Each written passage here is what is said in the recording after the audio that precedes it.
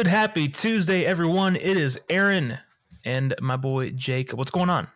I'm your boy. You're my boy now. Is that my title now? Yeah, officially, you're the boy or my boy, whatever you prefer. I'm the boy. Well.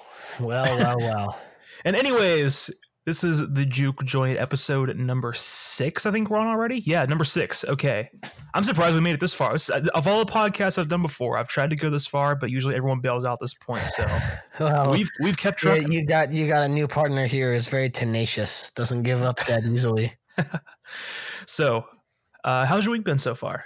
My week has been busy. It's been crazy busy. I've now, for those of you who don't know, I've been now in my final real official semester of college, which means all of the heavy lifting and work is going on at this very moment. And then between that and making sure I have episodes of a gaming show edited every week to go out on every weekend, it's quite restless energy. I haven't had a chance to really break or anything.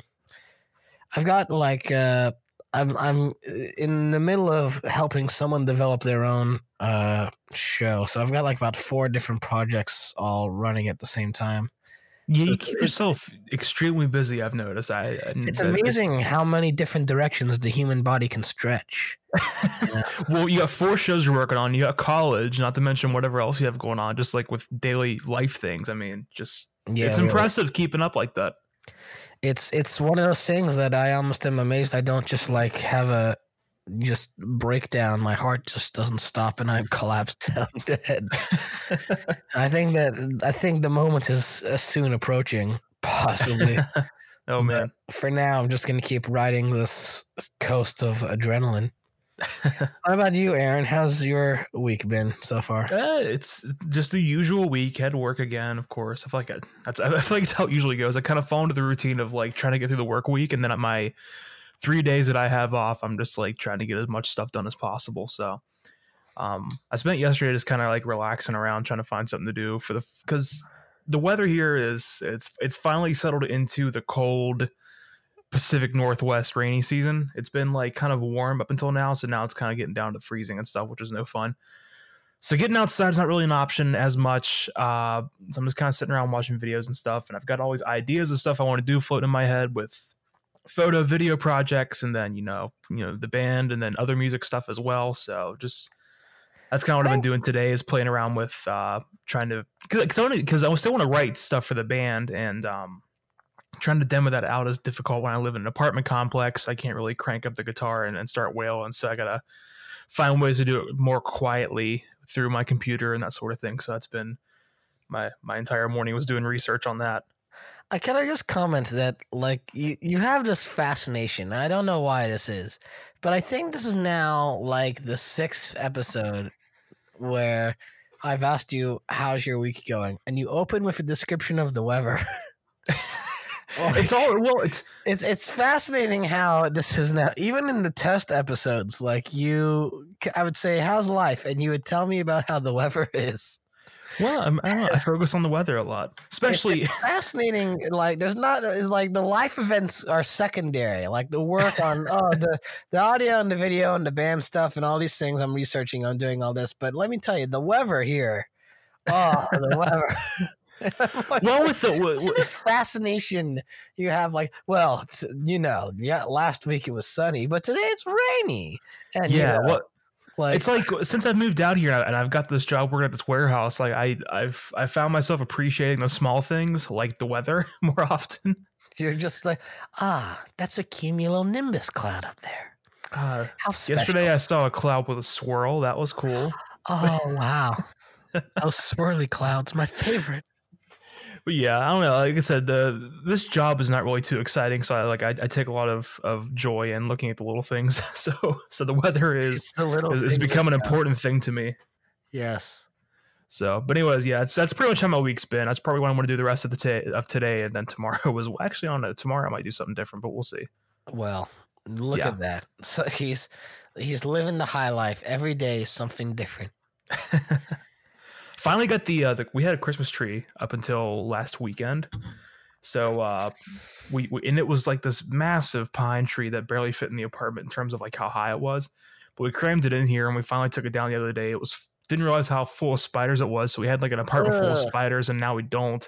Oh God. Actually, you get used to them, so they kind of became friends. So yeah, but it's not like a Charlotte's Web situation, They're not writing out like, love in webbing. Like we threw out the pine tree. I took the vacuum around and sucked them all up, and that was the end of that story. So now I feel like I got this massive apartment with all this space I forgot I had. So I'm awful with kind of basking in that. I'm just awful with decorations. I have this thing where every holiday season I have this like little tube of lights that I just wrap around my bedroom and I just plug them in. So then the wall's like this blue and red thing going on. It's really nice, but I never bother even putting them away. So like for like the whole year, there'll just be this like tube of lighting on the border of my room. And I just never bother unplugging it in. And then December, I'm like, okay, just time to plug this in. There it is. You should do what Zane does and just have the little Charlie Brown Christmas tree. I think it's the only real decoration he breaks out every year. I might be wrong, but I feel like that's usually how it goes. We have this wreath in front of my house, and like we'll just put it up for like half a year. Never bother taking it down. Can't be bothered. Just like, oh, whatever. But so I know we were talking earlier this week. We're like, even though we're 6 episodes in, we're like short tracked on ideas just because you've been busy, and I don't. But I think what's happening is that you and me are profoundly busy doing like a million things. We've got ideas for some things that require some delicate scheduling, which we have not been practicing at all. Yeah. And I think it's less, and I would say because we've been basing the show now off of like keeping up with what's happening in pop culture and everything else. We've been on a bit of a lull. There hasn't been too much like big news, or at least news that I can recognize as being big. That's been happening. or just stuff to want to talk about in general. I mean, there are some things out there you could talk about, but I mean, just not really interesting. An owl behind you? Oh yeah, it's that clock again, the infamous clock. Since we changed times, it's no longer a regular whatever. I forget what bird it was before, but now it's just a great horned owl. So. I was gonna say like that was definitely like someone is in the background going. There's someone screaming outside with making owl noises. I've gotten used to the fact that I always hear gunshots outside my place because I live in the forest, so there's always some hunter outside like trying to. I was going to say, I hope it's not just like some sort of like, it's not like you're in a bad part of town. No, I don't live in New York. I mean, I don't live in like an apartment on the Lower East Side, and you're like, just always used to hearing like outside. Like I'm secluded away from society, and yet I still hear like gunshots outside my house on a regular basis. There's a strange obsession we've got with violence in our culture. And I've just gotten acclimated to that.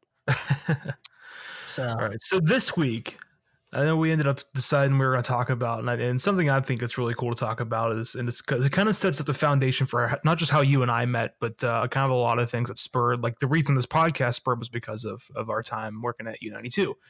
Yes. So let's talk about U92. Yeah. This week, anyone listening to this point, first of all, thanks. Second of all, it's going to be story time this week. It's not going to be anything exciting unless you want a cool, fun story, which in that case, it's going to be fun. So I want to point out that you said it's not going to be exciting unless you want something that's cool and exciting. I think that's a bit of a running rings around. Hey, we're not here to be perfect. We're here to throw out audio on the web. We're certainly not here to be perfect. We're most definitely not here to be perfect. I'm sitting here with like half a glass of water and a bunch of chocolate I got recently, so that's he's chowing down on those operation. He's munching away. He's got his chocolate. Peanut butter crisp. Mmm. No, sorry, peanut butter. Describe to me the chocolate, Aaron. What kind of chocolate are you chowing down on now? This is the ASMR part of the podcast where I get close to the microphone and talk about chocolate. No, but and in the ASMR part of this podcast, Aaron's gonna chew chocolate real close to the mic in real. Okay, I don't a real pleasurable way. Okay. All right. So okay. So I know I feel like I've told you my part of U92, or maybe I haven't. I don't know. I don't know too much about. I know like your precursor to U92, but like your early years at U92 and kind of building up to the point of where I left. Because I know pretty much everything that happened after that, but kind of between that time, minus working with you, you know. So have we already talked about how each of us got to U92? Like, if you want to talk about, because I think you talked about it on an earlier episode, but if you kind of want to recap and give some more details on your side of things, because I don't know if I've talked about mine too much, but I've got a little bit of backstory to that. Well, okay. So I mean, I guess I think we've already talked about like how we first knew about U92. Why don't you talk about your first year there? And then I can jump in later because you were there first. So let's do this a bit chronologically. Okay. So talk about how was the first year at U92 for you, Aaron? The first year was super cool. So I was coming in. This was the precursor to kind of getting. It was kind of the start of like there were some rough things going on just because I think when you have a bunch of college kids running an operation like that, you're going to have issues anyways. So that was nothing new. I don't think that's ever anything. That's never been anything that's been different than, you know, what's happened throughout the history of the station. But, you know, I met a lot of cool characters. Who cool characters? I don't think any of them laughing gnome and. I don't think any of them actually went on to do radio professionally. They just kind of were there to do their thing and then move on. Bunch of slackers. But they did a cool job. I mean, that was some of those people were part of the reason. I think I would say they're part of the reason we eventually won that CMJ award. Even though there's a lot of credited work for like the team who accepted the CMJ award. You know, they did a lot of work as well. But I think without for those in the audience who don't know, what is a CMJ award? No, CMJ was it was kind of like the Billboard of college radio. So it was kind of keeping tabs on like indie music and all that. A lot of college radio stations would chart, and you know, you'd have your different charts of the week and in the year and all that on CMJ.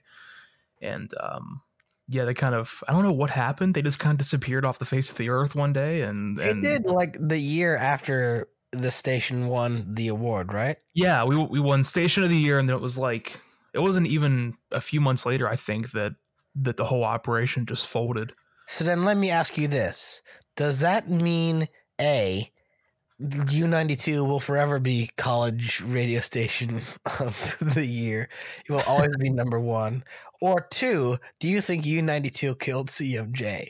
Like they gave the award for best college radio station and the world went nope and just pulled the plug.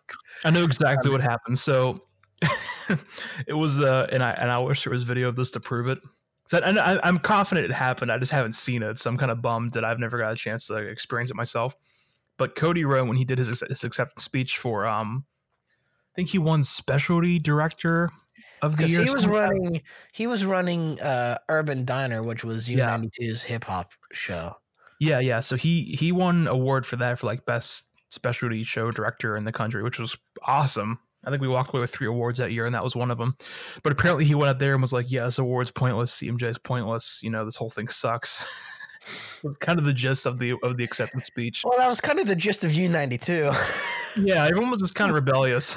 There was never this like we would win these awards, and there was never this like real. None of us were ever like, oh, look at how wonderful we are. We've won this award. We were very much like, fuck the whole thing. Fuck this place. This sucks. I like to credit Cody giving that speech to the fact that CMJ went down, because he trashes them and then they ended up disappearing from the face of the earth. So you think that they awarded Cody Rowan with this award, and then he went in there and assassinated the entire institution, and they just never recovered from it?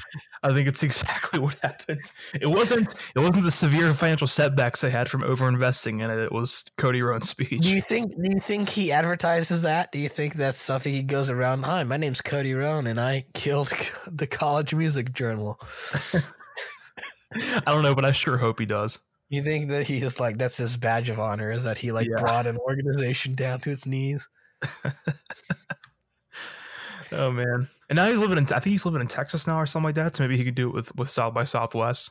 Oh, there you go. Now he's going to destroy them. He'll slowly infiltrate South by Southwest. He's gonna go to South by Southwest, say, "Hey, this isn't even South. We're just mid-center up in the north. This isn't even South by Southwest." But next year, shut down. No more festival.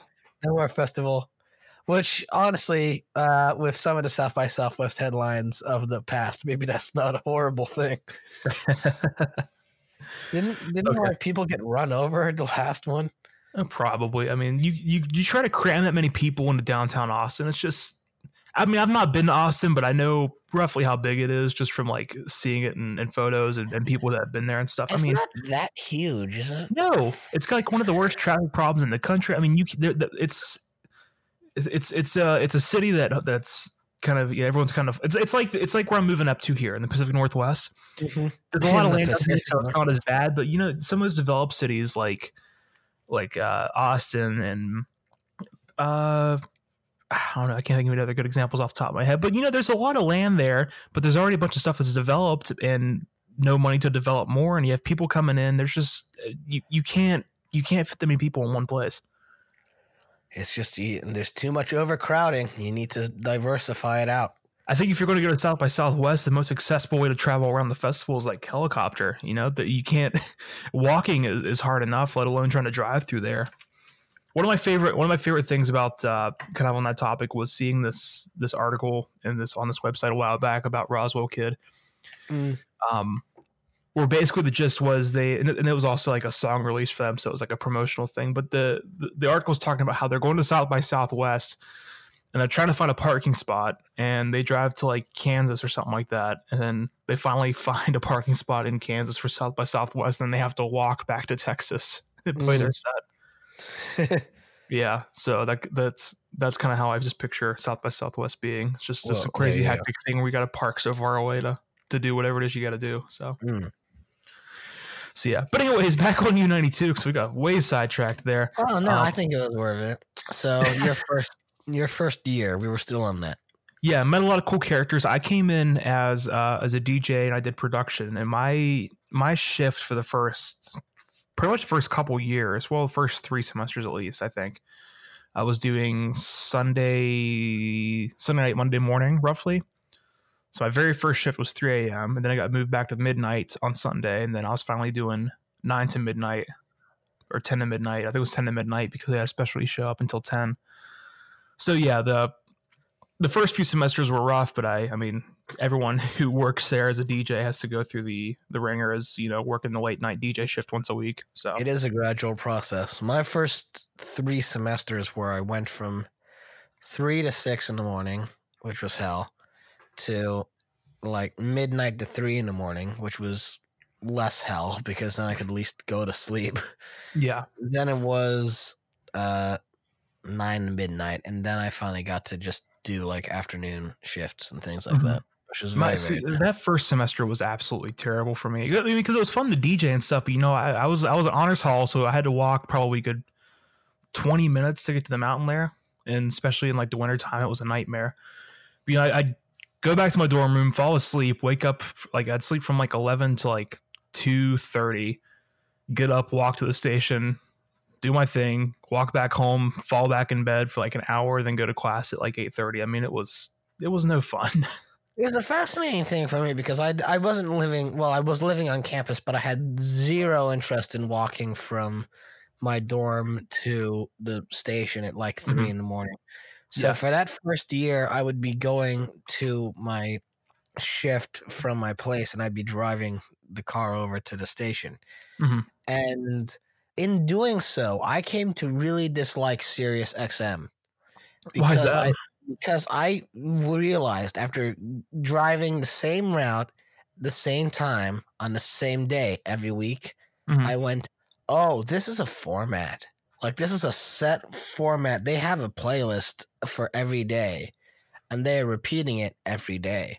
And I swear there was some song from Jethro Tull that I heard at the same exact minute on the same exact day of the week at the same exact point, like for at least 5 weeks.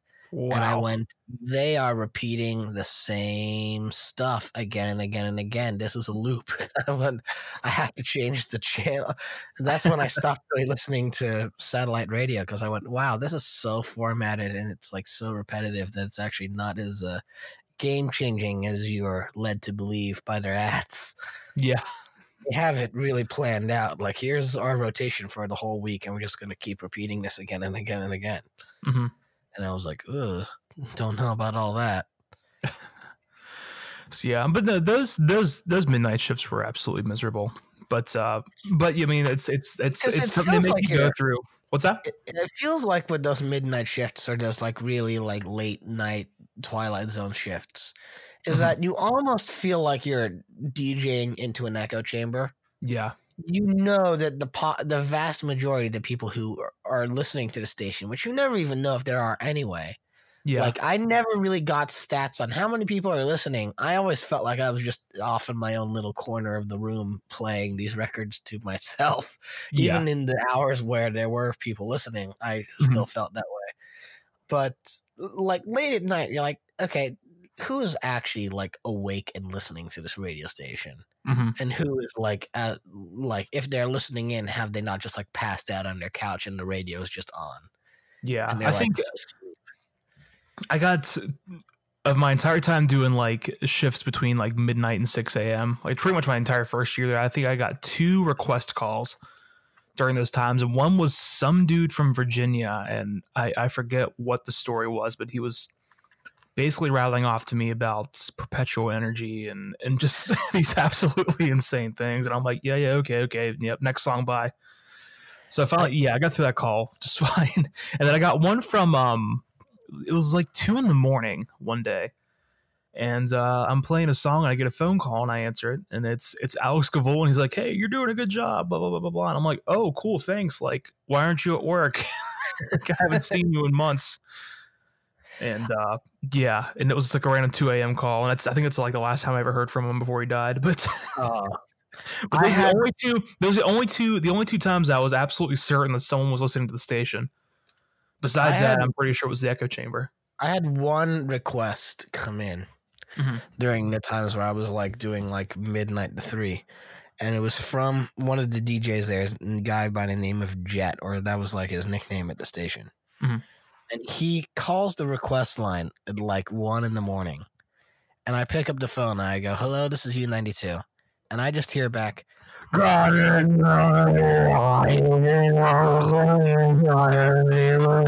great. And I went, what? And he was like so blackout drunk.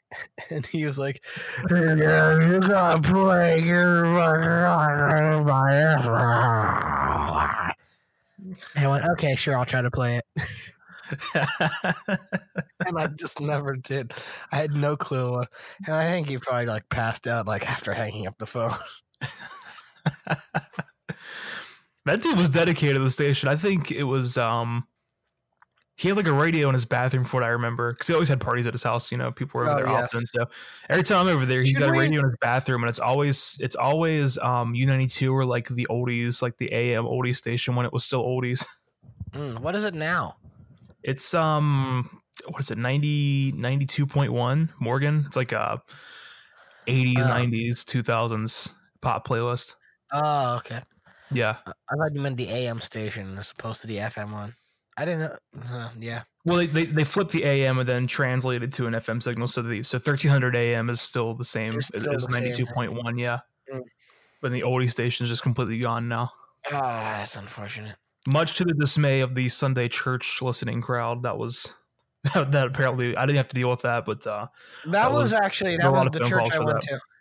Really? Did you know that? Yeah. That was the church that I went to when I was a more religious boy in my younger days. We went to the Wesley Church, and they would broadcast on the oldie station from 11 to 12. Yeah, so all the older folks over at the what's the name of that retirement manor? It's like right behind Little General, near Arnold Hall, South, isn't it? Something like that. Yeah, but like everyone calling from there, like not happy that the Not just that the oldie station is gone, but they can't listen to the church service every Sunday.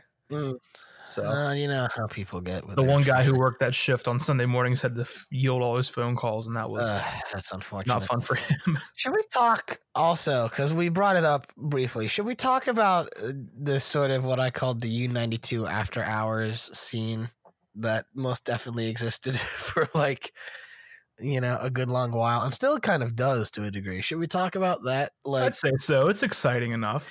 So here's the thing. For as progressive as U92 was, and for as much as it wanted to embrace the modern age and all these things, the people there, when the time came, would party like it was the 1970s. I mean, like, the first time I went to a U92 party was at this one guy's place. He lived up on the like top of a giant hill, so it was like winded myself getting there anyway. And immediately it was like this great rush of like, you know, drinking on the first floor, and you go down to the basement and some other things were happening. Oh my God. Oh, I know exactly what party you're talking about. Yeah, and I went to that and was pretty terrified. I have to be honest. There was someone who said, "Oh, the great thing about U92 is that we're our own fraternity. We're our own like Greek life thing." And I went, "Uh oh," because I was never into. I wish that was a joking statement, but it's honestly the truth. Very true. I mean, the thing for me, which is fascinating, is that for as much as I idolized the music of the '70s and all those artists who went well over the top in their excess, I never could really attach myself to that too heavily. It was always bizarre to me, the college thing. I mean, I'm still technically in it, and every time I go to these college parties, I'm just like, I feel out of place, you know, because I have to always drive back into the middle of the woods at like 3 a.m. I'm like, well, I didn't really want to be sloshed in trying to do that.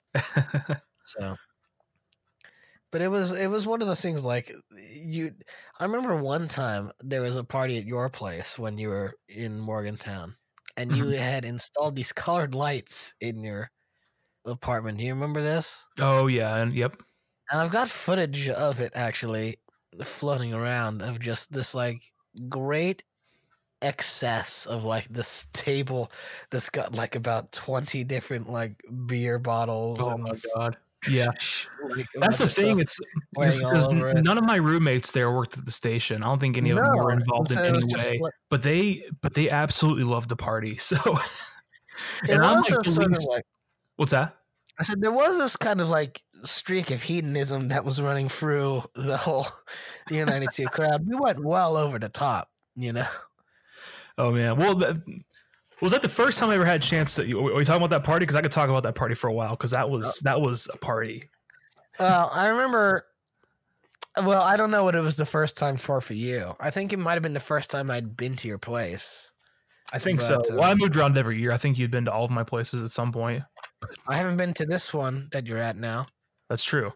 I know wasn't at whichever one you were in before you moved to Tacoma. So, let me think. Okay, so that party, I think the one you're talking about, with the colored lights and stuff. My roommate, I guess her and her husband, they both have pretty cool jobs. So they have a little bit of income. So she bought these Philips Hue. I forget what brand. I think that's what the brand is.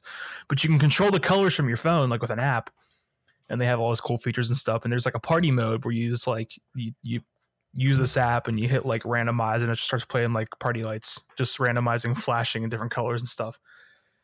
And then they have this big speaker system, so music's booming and like everyone's going nuts. And this house has 4 floors, so you know the second floor is just kind of like all the bedrooms. So everyone's just kind of like avoiding that one unless you need to go to the bathroom. And like the first floor is booming, the basement's booming, and then like the attic I like to describe as like the sin attic, because we have this big attic with like a bunch of empty space. And it did look a bit like really seedy up there.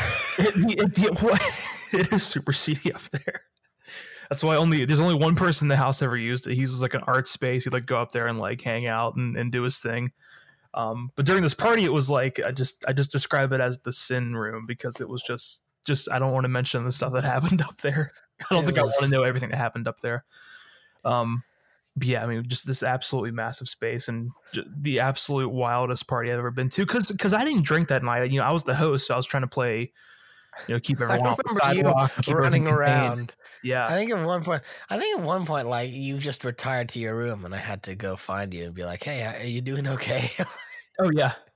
Well, because I'm a pretty heavy introvert, so when I have there was and you saw how big that house was. It was built in like 1900 or something. It's an old house. I mean, it was in a neighborhood that has a lot of old houses in it. Like there's the funny thing about WVU is that if you're not living in a dorm, a lot of the college kids are living in this neighborhood where the houses are like cheap to rent because they've been around for like 100 years. Yeah, it's historically, I think it's historically the poorer section of Morgantown. So yes, it's all been converted into student housing. It's not like the straight up poverty section of Morgantown, but it is like above it.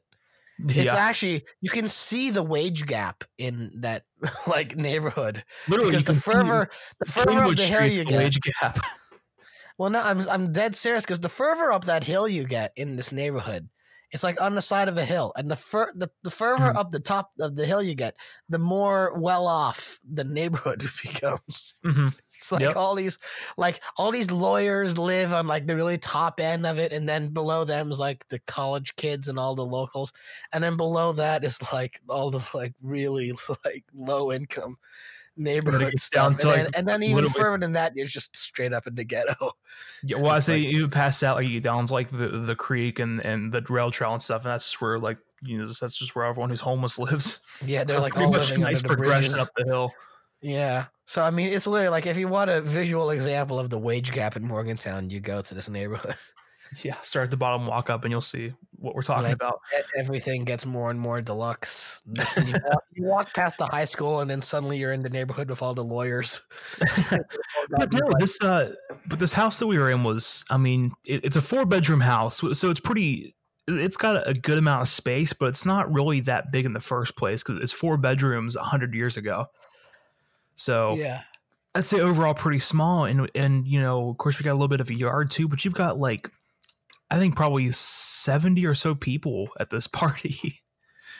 I think I didn't do an official head count. I kind of guesstimated between like people coming and going throughout the night. We had like 70 or 80 people, I think, throughout the night. And then there was, I mean, you have like the party itself going on. There was like the mini band that was like me and John Casey, and I forget who else. I think it was Lindsay, wasn't it? I think so. There was 4 of us, but I can't remember. I know it was me and John, but I can't remember who else was in it. I've got footage of it, so I can look back on it. I think. I need to see that. I think it was you, John Casey, Lindsay McCollum, and Pat McKay. Yeah, okay, that might be it. I think that was the lineup. I could be wrong, but I think that was what the lineup was. Yeah, if you have footage of that, I want to see that because I don't think it sounds the audio is not going to be good. But that's all right. Because I remember, here's what I remember about that is I remember I was filming everything because I was working on. I had a film project that never went anywhere. It was too freeform, but I was filming all the things that were going on around me. And there were a lot of things going on around me at that party. And I remember the head of marketing at U92 like turned and saw that I was photographing some explicit content and like put his hand over the lens and said, "Get out of here." And I think that's when I said, well, if this is the scene, then I'm leaving. I'm like, if now I can't have any fun, then I'm going home. Because the joke with me and U92 parties is that I was always the first to arrive and the first to leave. Because I was polite and showed up on time. Yeah, I think you were the first person. Everyone else pre-gamed, and I was the one who showed up sober and on time. Yeah, I think the one who I know that particular party you're there for like, I think you're like half an hour early. You're just like, yeah, I'm bored. I'm just here. I'm like, okay. It was one of those things where I think I would show up early because it was like, I didn't know the neighborhood well enough to like be able to just show up whenever. And honestly, I think it was like, I would then get really self-conscious about it and just wander around the neighborhood for like 15 minutes until like the sun had gone down. And I'm like, okay, I've had enough of this. I'm just going in. Yeah. Because I used to do that a couple of times. Yeah. And be like, So, I mean, there was an interesting sort of dynamic. It still kind of exists, though it's diversified now because no one's at that station anymore. Mm-hmm. But Yeah, does those everyone were crazy still, times. of everyone you still know there, is it still pretty party heavy, or is it pretty mild compared to what it was? I think it's there's only about 2 people I know who keep like holding parties of their own, and or at least the ones that I'm invited to. Uh-huh. And they're all like pretty mild affairs. They're not like over the top excessive like the U92 ones were. Well, I noticed once, because everyone that I hung around with, and I think the people that I would go to these parties with, we were all the same age. And I think, that was like sophomore, junior year of college. And then like senior year, everyone was starting to wind down. The parties weren't really as intense. I mean, you'd have little shindigs here and there every now and then, but they were more like casual get-togethers at that point than they were outright ragers. I've been debating whether or not I'm going to try to hold a 23rd birthday party for myself this year. Because I did for my 21st, which was belated, and that one, I hope other people had fun. I just remember it as me running around a lot. And then I didn't do anything for my 22nd. No, I did a live stream for my 22nd, which was a train wreck because the software crashed and no one was watching, and it was like really bad. Yeah. So that was a drag. And then I don't know if I'm going to do anything for my 23rd. Because it's literally, my 23rd is going to be the day before spring break. Uh-huh. It's like going to be like the final day of classes before spring break is my 23rd. And then, oh, geez. Like, if people are around, maybe I'll do something. I don't know if people are going to want to do anything. But we'll see what happens. Yeah. But that could be the only thing I really foresee in the future with a like big party thing happening. Mm-hmm. And but other than that, yeah. It was crazy what U92 got up to. And then we would all come in to work and just complain. Or at least maybe those were the final years, but like... Oh, definitely more so towards the end. I mean, like, it was fascinating with me and with U92. I got hired as a DJ and as production, even though I never did a single thing for production. But I got hired as both of those things. And... U92 was like a crash course on like borderline music. Because there were different eras, music? Is what I'm saying. Well, because here's the thing: there were different eras of different music directors and different program directors, and each of those eras had different characters to them.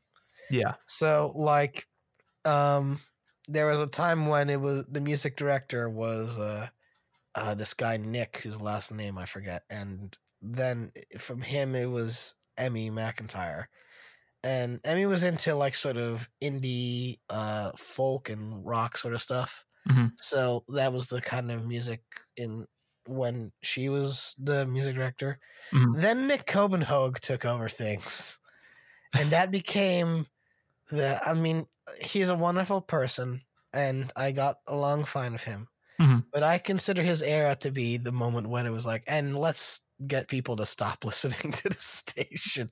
He was so into this like avant-garde like art sound experimentation, and would slip things into rotation. He got incredibly stingy about what people were allowed to play as their classic picks, which annoyed the heck out of me. Oh yeah, I remember that. Well, especially me being the program at the great arguments. I remember that. You and I would clash a lot. I love the dude, but we'd clash a lot. I remember one time you were DJing and you walked out of the DJ studio and walked up to his desk and just asked him, "Why did you pick this? Why is this in rotation?" Because you were program director and he was music director, so in some sense you had the superiority over him. But you were like, "Why did you put this?" I forget which record it was, but I know exactly why I did that, because it was 10 minutes of drone metal. And I'm like, this doesn't need to be played at 3 p.m. This is ridiculous. Like, nobody wants to listen to the drone metal. The audience for this radio station. This is alternative music. Yeah, it's like, okay, alternative music is cool. I guess this is alternative music, but like 10 minutes of drone metal on like the afternoon, like work. No. That's not what we're doing here. This is like later in the evening. There was one record he put in, to rotation. It was in the hots, and I played a track off of it, and it was 3 minutes of banjos being tuned on a loop. And I thought it was the intro to an actual song. So I sat there thinking, okay, well, this intro is going on for a long time, but then eventually they're going to like actually do a song, right? Yeah. There's going to actually be something of melodic content in this. And then it ended, and I went, okay. And then I had to sell it. That was the hard bit for me, was that I would play a lot of stuff that I thought was trash. Yeah. And just not even music, and shouldn't have been heard. Should have been in an art installation in a, exhibit hall somewhere, but not on the radio. Yeah. And then I would have to then be expected to sell it on the station and be like, wasn't that great what you just heard? And I think sometimes I actually would go on the like on the air and would end and go, well, that certainly was sound. Like, I think I would sometimes be straight up like, well, someone made it. That's where you crack the mic and it's like U92 FM. What the hell? U92 FM. We're music? ? There's a scene from Futurama. It's just one of my favorite ones because my girlfriend and I have been on a Futurama binge recently. Mm-hmm. And there's a scene where one of the characters, because Richard Nixon's the president in this TV show, which is so curious. But there's a scene where one of the general command, I forget what his title is, but he walks into the room and he's just like, Mr. President, what the hell? And I'm just thinking that's exactly, I think it's a good fitting quote to tie in with this, because you'd be playing something on the radio and at the end of it you're like, what the hell? Like, seriously, like why did I really play on this song? My mother used to get really annoyed with me because she wanted so desperately to support me in my endeavors, and she went, I just can't listen to your station. She's like, if you're not playing like a classic song, then I really hate what you have to play on that station. It's really bad. That's one. And the thing is that Copenhagen would have gone, exactly. That's the point. I don't want you listening, which blew my mind. Every single time he would say that. He would say, I don't want the normies listening. I want this exclusive audience. And I went, we're a radio station. Why are we driving away the audience? we shouldn't drive away an audience. We're already a nonprofit, not making any money radio station. We want to build an audience.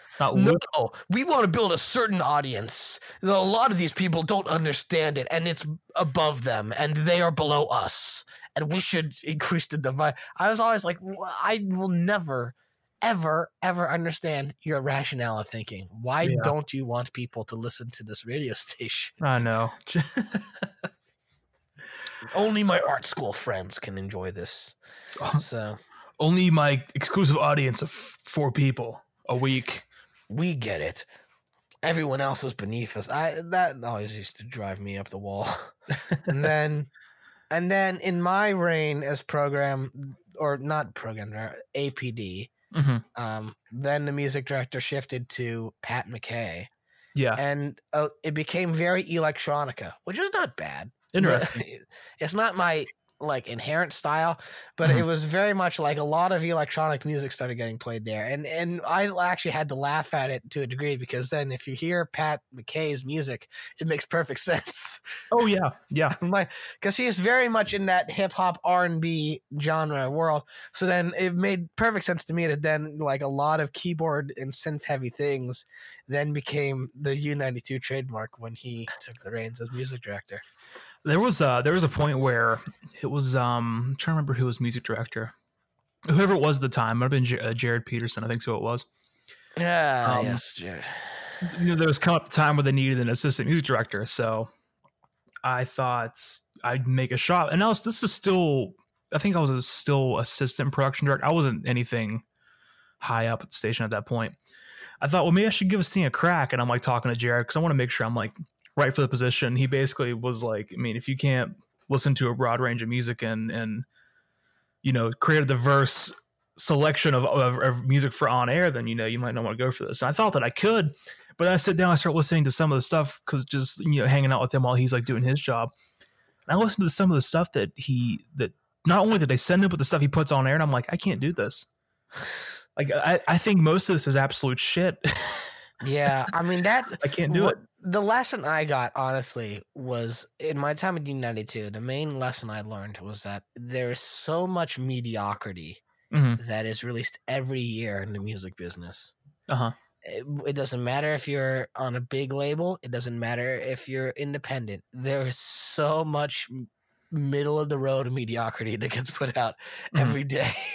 And it's the great long swim through the garbage to then find the jewel hidden below the surface. And that has to eventually rise to the surface and make, something. But it is hard to find that stuff. Yeah.